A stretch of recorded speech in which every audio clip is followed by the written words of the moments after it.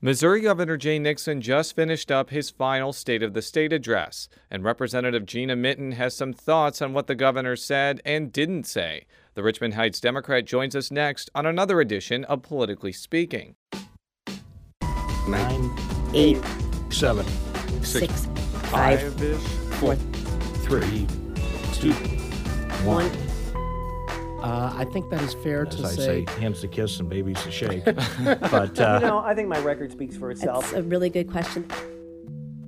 Hello and welcome to the Politically Speaking podcast. I'm your host, Jason Rosenbaum, a reporter with St. Louis Public Radio. Joining me in studio in St. Louis is colleague Joe Mannis. And the state representative that represents the stretch of road that I drive through every day to get to work. We have in studio today Representative Gina Mitten, 83rd District. Now, before we pelt you with hard-hitting questions, just tell us a little bit about what the district encompasses, because it's a fascinatingly, I was going to say strange district, but I know you don't want to insult the good people of your district. Absolutely not. I mean, it was a part of the redistricting in 2012. It took parts of 5 former state rep districts, so it does have a kind of a mishmash, as it were, but I run roughly from Rock Hill to The Hill, and I include all of Rock Hill, most of Brentwood, all of Maplewood, parts of Richmond Heights south of I-64, parts of Webster Groves, and a third of my voters are actually in the city of St. Louis in the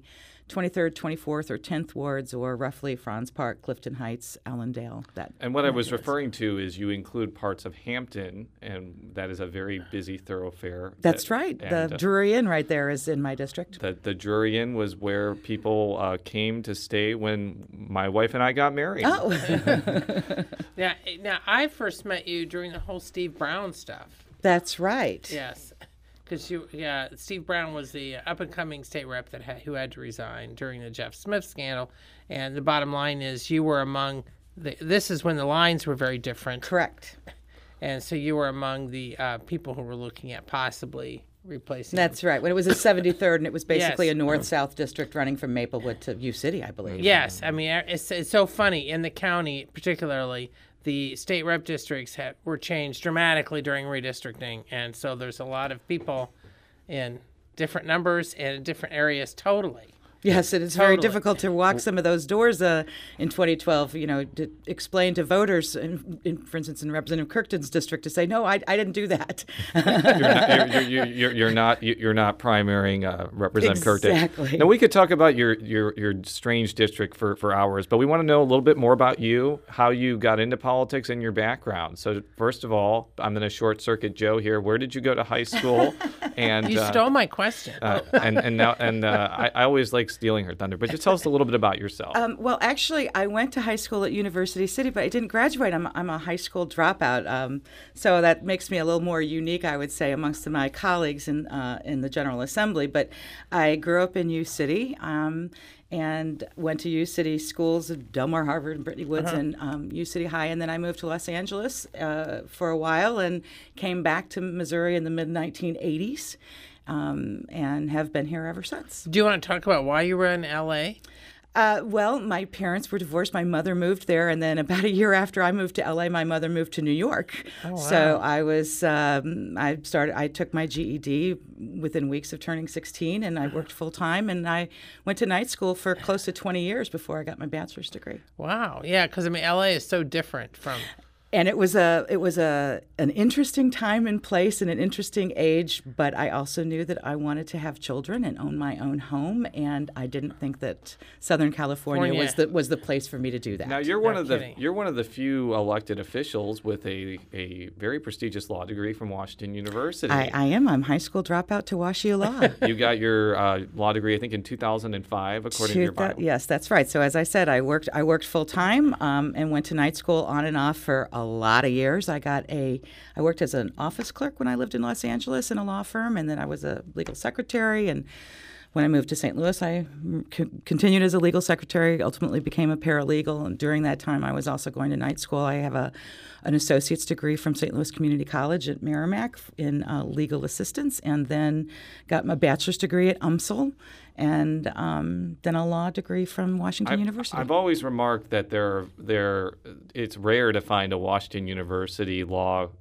degree holder in any elective politics, because I think that they all go out of state and get very lucrative jobs Now or something like that. That's just the misconception. My daughter, by the way, is a WashU law grad. So I know I'm a very assumptive, stereotypical person, as you can probably tell. As is my husband, for the record. Yes. And I'm just trying to remark that it's a very, very excellent school. My wife works there as an engineering librarian, and it's the higher education jewel of St. Louis, so to speak. Yes. It is, and I was No fortunate question. enough to get a scholarship that made it possible. Yeah. So you were on the Richmond Heights City Council before you ran for the state legislature in 2012, not in a committee setting, as Joe alluded to. What prompted you to get involved in politics in the first place? My father, actually, my mother was a teacher, and my father was a minister and a psychologist who worked at the state hospital for years and years. And so, I grew up spending my Sundays at the nursing home.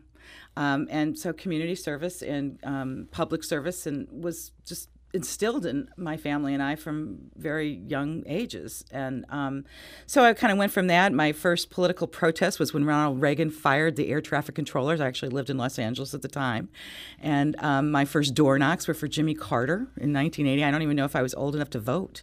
So I kind of went from being someone that was active in those kinds of roles. And in 2004, when an opportunity to join the council presented itself, I just sort of realized, well, maybe being on the policy side instead of the activism side has some benefits to it. And lo and behold, I found that I enjoyed it and could be fairly effective at it. And that's sort of what prompted me to go to the next step. So what prompted you after you served on the Richmond Heights City Council, I guess, for 9 years? 2004 till 2012, December 31st, 2012, I think. What kind of compelled you to move from the municipal arena to the state arena? Well, and again, I think that's just sort of a logical next step. And frankly, some colleagues and other reps suggested that I think about it. It wasn't something that I would have thought about at all in 2004, but when somebody said, I think you might be good at it, you should consider it, and I thought about it and decided to do it. And you ran in a Democratic primary in 2012 against Jim Trout, who, for many of our listeners who have long memories in Missouri politics, was kind of the impetus behind getting rid of a bill in 2006 that waived campaign finance limits. He was kind of the plaintiff in that suit. It was a successful suit. Campaign finance limits were reinstated, and then in 2008 they were taken off again. So it's kind of a footnote, and he was also a state Senate candidate in 2008, unsuccessful. Mm-hmm. And that was a situation where the Democratic primary was the election, because it's a very Democratic district. But what was it like running in that race? It was the same race that I would have run whether Mr. Trout had been in it or not, in that, it was knocking doors and making sure that I got my message out. Again, I had been involved in Richmond Heights politics. My husband's been on the Maplewood Richmond Heights School Board for a very long time. I have not only, close friends, but I have family that lived in the city, in the district. They're my sister's a constituent, which has its own problems, but who lives in the city of St. Louis, and a niece and a nephew going to St. Louis public schools. And so I had kind of roots in a large swath of the district, and it was just like any other campaign, just getting your message out and interacting with voters, finding out what they want in a representative. So now you're in Jeff City, back and forth, Mm-hmm. but the Democrats are this part of this beleaguered minority, and it was real obvious during the State of the State address that the governor gave earlier this week.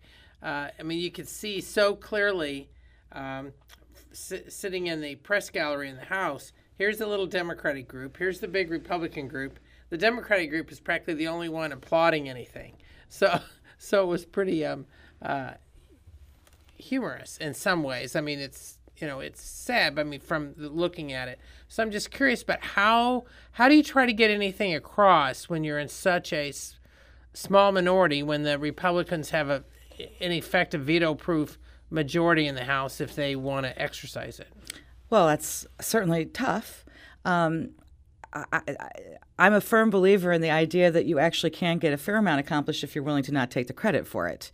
And there are things that Democrats and Republicans agree on, and there are certainly pieces of legislation that benefit all Missourians that maybe need a little dusting off or a little help. I mean, just last week I redrafted some language for a Republican colleague on a family law issue that, we agree on, and he'll carry the bill, obviously, but I've drafted it. So there are things that you can do and on the issues that on which you agree on, or that you can at least come to some compromise about.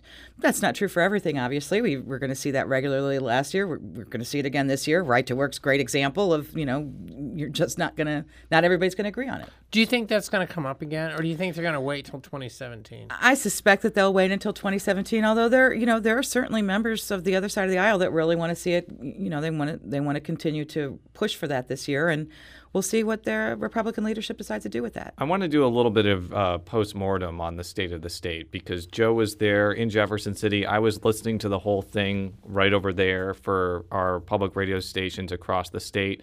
And one of the things that struck me as particularly notable was the amount of time and space the governor gave to issues kind of emanating from the Ferguson unrest.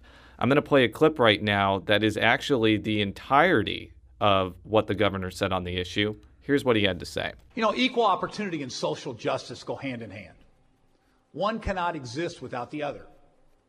We're upholding these principles and restoring trust through sweeping municipal court reforms and improved police training. Our Post Commission has put forward strong new rules to update and enhance Missouri's police training standards. We also need to update our use of force statute. Let's support our cops and the communities they serve. Let's get that done this year. Notice he did not say the word Ferguson. So there were a couple of things besides that were notable. Number one, he didn't mention the Ferguson Commission report, which the governor made a pretty big deal about, which had a lot of policy recommendations that need the General Assembly's approval. And as Joe mentioned, not only did he not say Ferguson, but many of the other issues like body cameras or independent prosecutors for police-involved killings weren't mentioned in the speech. The only thing that was mentioned was changing a use of force statute that's already unconstitutional and that already isn't really have any impact. So what was kind of your reaction to some of those realities of the speech, essentially?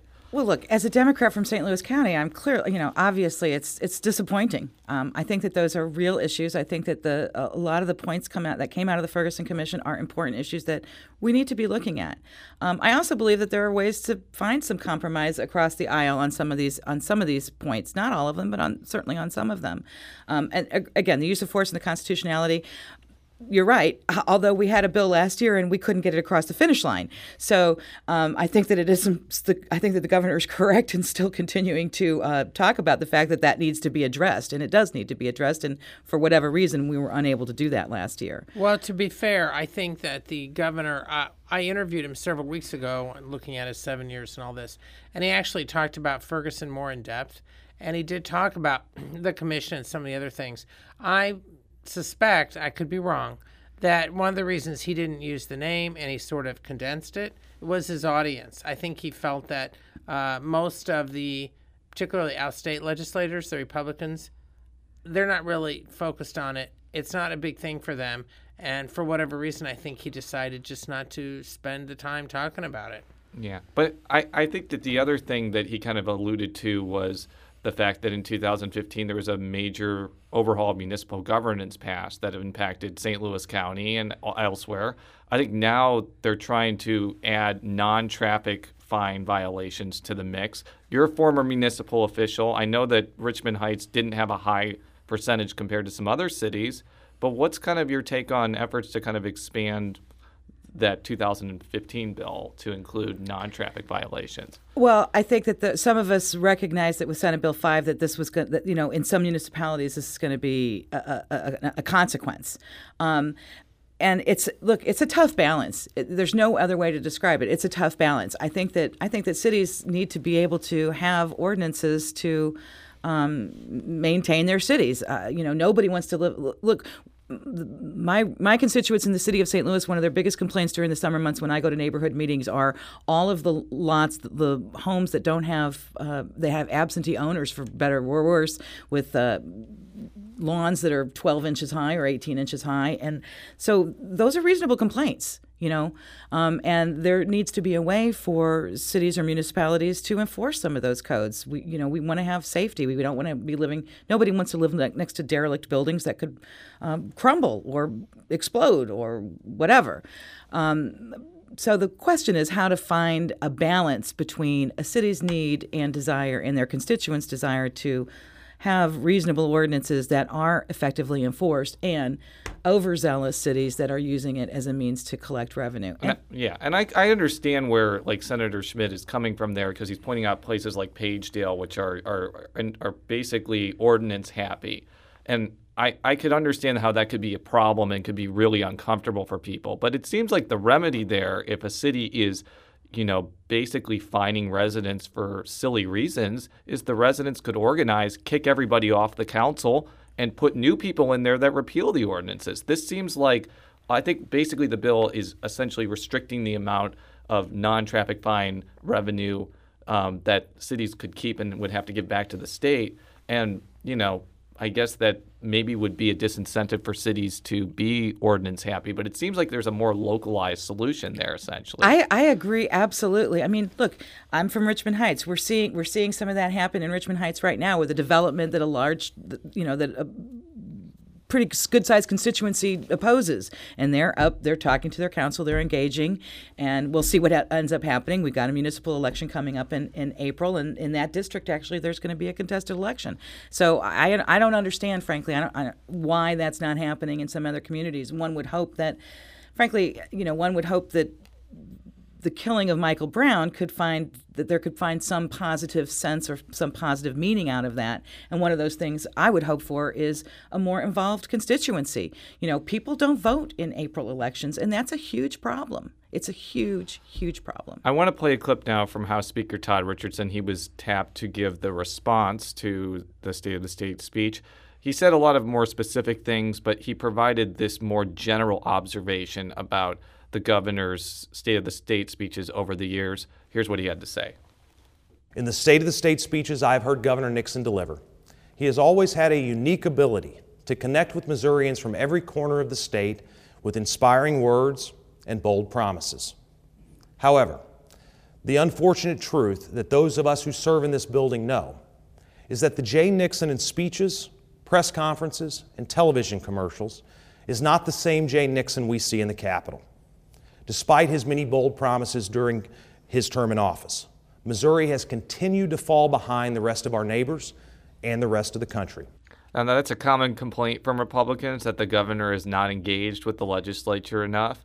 I'm not really sure what their take will be when there's a new governor, whether it be likely Democratic nominee Chris Koster or any of the Republicans. That's for another show. But what's kind of your take of that argumentation that the governor is kind of hands off and, says a lot of things but doesn't really follow through on things?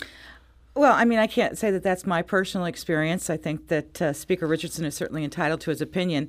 Frankly, I don't understand how that benefits any Missourian to, in my opinion, sort of name call when what we need to be talking about is policy. And I think that those kinds of personal attacks, as maybe not attack is too strong, but those sort of personal jobs that doesn't help. That doesn't help any Missourian. It doesn't. Now, if the governor was more involved, whether he is or isn't, but let's say he was more engaged than he is on a day-to-day level with the General Assembly, would the Republicans accuse him of A, meddling, or B, just ignore him anyway? I'm just curious on your take on it since you're there. I don't see any reason to think that would not be a likely outcome and maybe the accusation of meddling is, I don't know that I can speak to that necessarily, but when the governor has engaged, it's not always been a positive experience. Let's put it that way. Yeah. For the Democrats or for him or both? I would say for him. I mean, for him, yeah. I think that, look, we've talked about this already, there's a super Republican majority there. And so, again, trying to engage and trying to make legislation better or come to compromise is not always successful when there's that imbalance of power. Now, one of the issues that Richardson has brought up right away, and that General Assembly is already dealing with, is the whole question of ethics rules, regulations, changing the laws. This has to do with how public officials behave. Now, it's not going to necessarily affect the scandals of earlier in 2015 that led to the Speaker Deal from the St. Louis area to have to step down, and a state senator from the other side of the state who was a Democrat who had to step down.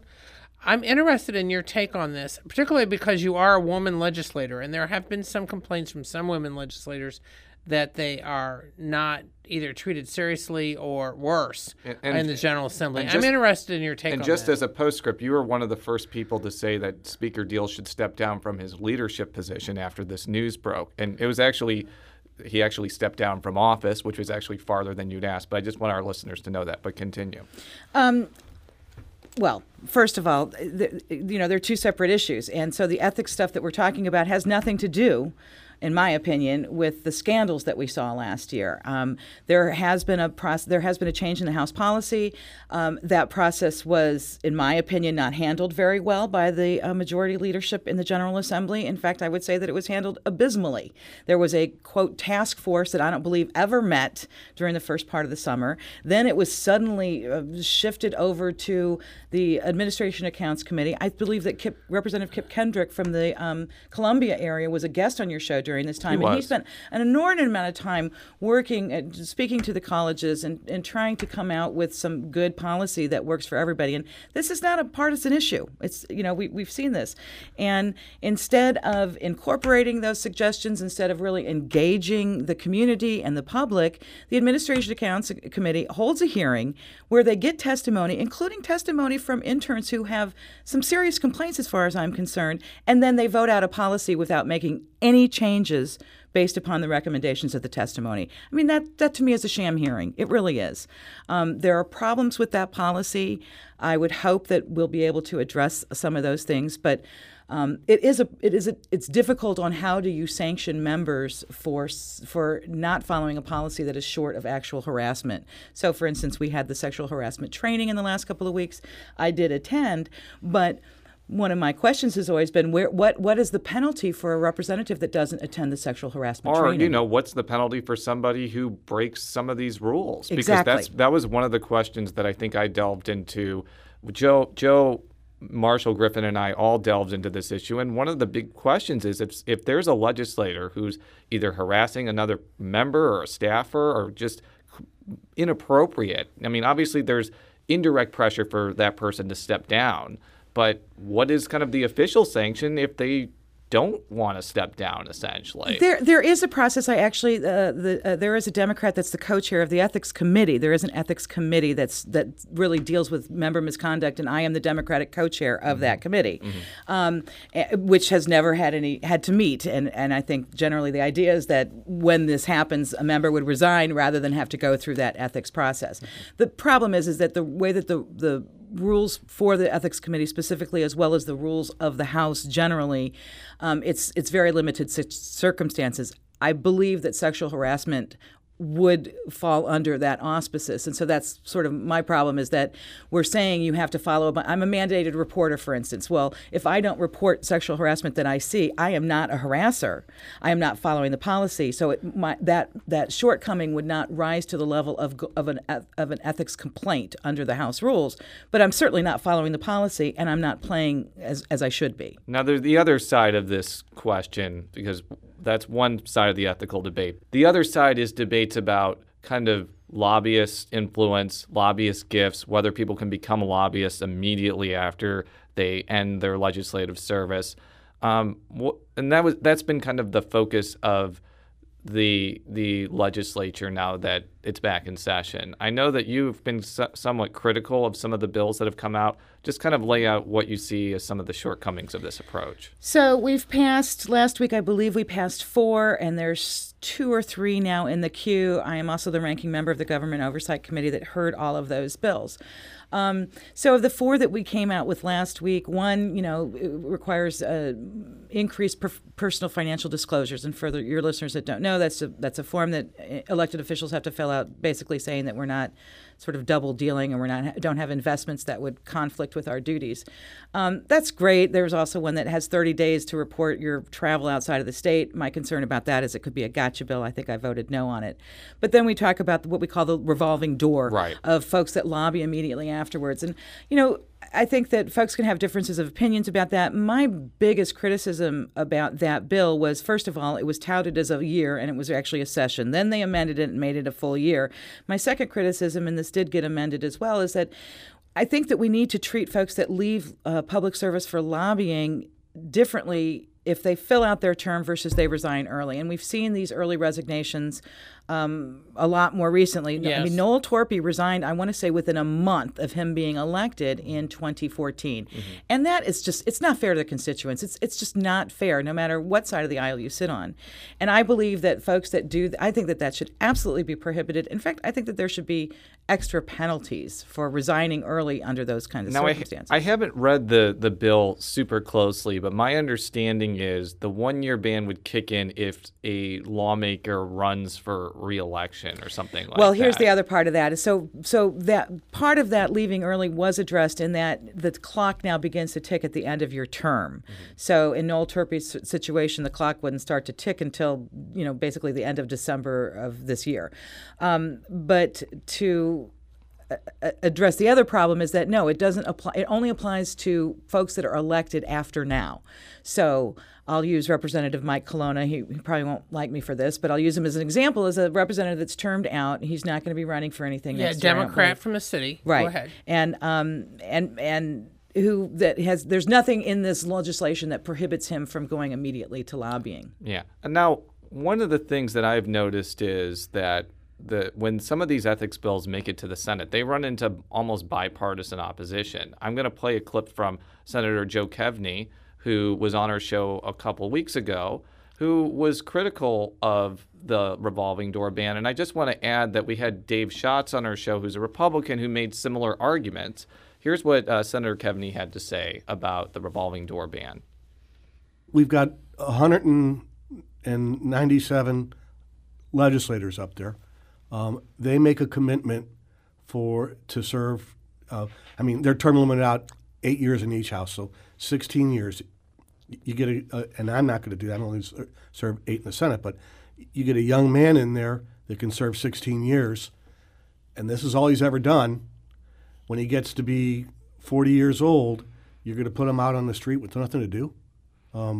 That's a conversation we need to have. And just so our listeners know, Kevney is the state senator from the city of St. Louis, and he is the minority leader for the Democrats in the Senate. Now, the reason I played that clip is not necessarily for you to respond or bash Senator Kevney, but it does that kind of speak to one of the reasons why why maybe the House Republicans aren't just putting forth a bill that says 2-year ban no matter what, because it's going to have problems getting through the Senate essentially. I think that you make an excellent point, and I think that the senator makes an excellent point as well. My beef is more if we're going to say that if the Republican leadership is going to say that we need a lobbyist ban, if we need to stop this revolving door, then it needs to apply to everybody. It needs to apply to folks that are in office today. I don't like the idea that we're going to pass a law that only applies to folks that are prospectively elected. If this is an issue that is important enough, then it should apply to everybody. It is another issue because there is a revolving door ban federally, but what we've seen is many people, instead of becoming lobbyists, become advisors or kind of non-lobbyists, but they're effectively still lobbyists. Is that going to be the impact if you do pass a 2-year revolving door in Missouri, that people are just going to find a way around it, essentially? I don't see any reason to think that would not be the case. I mean, sure, absolutely, you're going to see that. And again, we can talk about whether or not that's good policy, but if the argument is that it's good policy, then I think it should be applied universally. And frankly, I really do believe, I go back to my earlier point, which is that folks that leave office early, those constituents deserve better. Now, is any of this, in your opinion, going to really affect the climate in Jefferson City, which was the stuff that we've been talking about now, and also the whole thing about behavior. I mean, in that way, they are connected. And there's the cold climate. Just so our listeners know, the night of the State Address, there was at least 3 major receptions that legislators could attend that were put up, that were held by various groups, the Realtors for one, Missouri Chamber for the other, so they could basically be wined and dined before they then came back to listen to the governor. I'm not saying there's anything wrong with that, but my point is that there is this whole somewhat of a party atmosphere, and where that some have criticized, some have not. I'm just interested in whether you think any of this that we've been discussing is going to affect any of that. Frankly, I don't think so. I mean, we did pass out a committee this week, and we'll be hearing it on the floor next week, I believe, a lobbyist gift ban, and we sort of tortured that one. There's a lot of language in it that I didn't agree with, but it will still, all of those receptions that you spoke of would still be happening under this proposed new law. So if Representative Alferman's bill that we heard in government oversight last week becomes law, those invitations to the entire General Assembly and those receptions would still occur. And I don't know that when we talk about the culture and the behavior, I believe that Representative Salone from Kansas City area has filed a bill about no alcohol in the Capitol. And, I think that is drinking a problem? Yeah. But can we legislate everything? I don't know that we can. Isn't it just part of the legislator's responsibility? Maybe if you don't like the fact that people are taking lobbyist gifts, don't take them. If you don't like the fact that there's drinking in the Capitol, don't drink. Right. And then going back to the sexual harassment thing, it seems like it's the lawmakers' responsibility, especially the male lawmakers, to not treat women with disrespect as they've been doing. Where's the personal responsibility here, basically? I think that's exactly the point, and I think that I know that my constituents feel very strongly about a lot of this. I do not have personally an all-out ban on lobbyist gifts, but I think I'm number 130. It's not a lot. I think, frankly, look. Jay Barnes from Cole County and I don't agree on a lot of things, but I think that one thing we do agree on, and he's the chair of the committees that have been hearing these ethics bills, is that these ethics reforms need to help ensure the public trust. They need to create transparency, and they need to avoid what we call gotchas. In other words, we're human. We're lawmakers, but we are human. And I think that the bills that we've put forward don't necessarily fill all of those requirements. I would much rather see a lobbyist bill that says you can't accept more than X dollars. Make it $200. I don't care. We can talk about the nominal cup of coffee. That can be a problem. But why not just say there's a dollar limit, that's what it's going to be, you can't go over it. Then we're not fighting over whether or not a lobbyist can send you a plant if you have a child or somebody in your family dies, which just gets into the minutia too much, and we're not worried about sort of what we call the gotcha moments where somebody doesn't report something or is worried about something just by simple human error. Now, one of the things that's interested me, because I've been looking into some of this, is just give you an example. Legislators and the lobbyists are supposed to be reporting monthly whatever gifts. Okay, December, for example. So there's the December stuff. The reports are due in early January. Okay, so the reports are filed in early January. However, the reports are then presented to the legislator, who has several weeks to either say, yes, I did get this gift, or no, I didn't, or yes, I did take that cup of coffee. So it's February before the December gifts are even ever made public.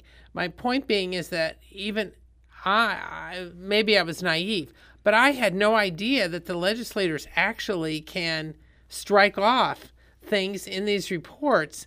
So, in theory, some legislators might, I'm not going to accuse anybody of any wrongdoing, but they could be striking off stuff because they don't want to look like there's too much or whatever. That just struck me that the legislators have veto power, basically, over what's reported on their own gifts. I thought, though, that those ultimately would say amended, and yeah, I get your point. But here's a good reason why. Is, for instance, I'm trying to think of a good example. The freshman tour. I think that there was a stop at a company in Kansas City, and that company put out a spread of, I don't know, chips and sodas. Okay, nothing fancy, no steaks, no lobster. Okay, no alcohol even, and that got reported to everybody that was on those buses for I don't know $15. That stop was right after lunch. I don't think anybody drank a soda or took a chip, and everybody got hit for that. So that's one issue time where it's not necessarily where it might not be fair. Another instance is that you could go out to dinner and the lobbyist pays for it and maybe it's a group of people, I don't know, and you want to pay the lobbyist back, that you intended to pay for it at the time and you forgot. I mean, that can sometimes happen. And I think there are occasions too when like a lawmaker may have a lobbyist pay if a school trip is coming, they want to buy them pizzas and it's expensive. It's like $200, but that's not necessarily benefiting them. It's benefiting the kids that are going there. And that happens a lot. Yeah. So it's sometimes these things are less than meet the eye. In the last few minutes that we have, we just kind of want to get your take on like what other big issues you think are going to come down the pike in the next few months in the General Assembly. Well, we saw that there's a tort reform bill, I think, that's coming out of the Senate that'll be heading over to the House. We heard the Republican response to the State of the State address, and so I guess that, I'm probably more focused on what's not coming down, which would be Medicaid expansion, Missouri Non-Discrimination Act, and frankly, the Ferguson stuff that we spoke about earlier. There are bills that are filed, and let's hope that we can get some hearings on that. I think that what we are going to see instead, though, are things like another healthy debate about tort reform. We already saw voter ID got passed out of the House this week, and it's headed to the Senate. Yeah, I was going to ask you about that. How are the Democrats going to approach the whole photo ID bill, and since it has gotten, and now it's already going to the Senate? Well, I can say that the irony was not lost on the Democratic caucus, and I don't believe on the press as well, that two things. First of all, that we were fighting about disenfranchising voters in the week that we're celebrating Martin Luther King Jr., and that we're also talking about photographic ID at a time when the state of Missouri doesn't even have an ID that would get us on on an airplane. We're talking about real ID. We've written about that. Look it up, but continue. Yeah, so, I mean, to me, the irony is not lost on the fact that Republicans aren't interested in complying with Real ID, a federal law that was proposed by the 9/11 Commission and signed into law by President George W. Bush in order to create safety for all kinds of things, including flying on airplanes, which, for the record, is not a constitutional right, and at the same time believes that the photo IDs that our state is doing, which do not comply with federal law, is perfectly fine to disenfranchise somebody from exercising a right to vote, which is a constitutional right. Do you think that the Republicans are pushing voter ID especially hard because there's an open Secretary of State race and they want to put it on the ballot maybe to help the Republican nominee? A lot of that can be sort of inside baseball. I think that it's an issue that is a national issue for the Republican Party. So I don't think that the state of Missouri and the specifics of this election cycle are unique, and the fact that it's been going on for 9 years. I feel like this is year 10 of me covering Missouri politics. I think I've covered it every other year since then. It's the issue that never goes away, essentially. Now, besides being a legislator, you've also been pretty active in area Democratic politics. I'm just interested in your take in general on the fact that the Democrats seem to have had trouble getting a statewide ticket together, other than Koster and Secretary of State Kander, who's now running for the U.S. Senate. It seems like, for the most part, now granted, former Congressman Russ Carnahan recently announced he's going to run for lieutenant governor. But I'm just interested in your take on how organized are the Democrats going into 2016, and have any general sense if you guys are going to be able to either chip away at those veto-proof majorities or have a strong statewide ticket. I'm just interested in your take. Well, again, I think that Attorney General Koster, as our sort of presumptive nominee at the top of the ticket, will be helpful. Do I wish that we had a stronger lineup on the statewide? Yes. Do I think that we will have some other candidates come up? Probably. We're going to have a primary, it looks like, in the Attorney General race, and that's a little bit troublesome to me as a Democrat. I would obviously prefer not to have that happen. But as to chipping away at the majority, yeah, I think that there are some real opportunities there, particularly in a presidential year, and in a year when we have a lot of members that are termed out, unfortunately, on both sides of the aisle, but on the Republican side, obviously, there's a larger number than there are on my side of the aisle. So, yeah, I think that there are definitely opportunities there. And, every election year is different. You guys know that, and so it's hard to tell. It's hard to predict what the turnout's going to be. We're seeing a Democratic primary for president that I think that a year ago no one would have expected. So we'll see what happens. We will have to see. Maybe it'll be Bernie Sanders versus Donald Trump, but maybe it will not be. We can't predict the future on the Politically Speaking podcast. Thank you so much for coming and talking with us today. Thank you. It was my pleasure. And all of our stories are stlpublicradio.org. You can follow me on Twitter at jrosenbaum. You can follow Joe on Twitter at jmannis. That's JMANNIES. And how would we follow you on Twitter? GC Mitz at GC Mitz. We will be back next time. Until then, so long.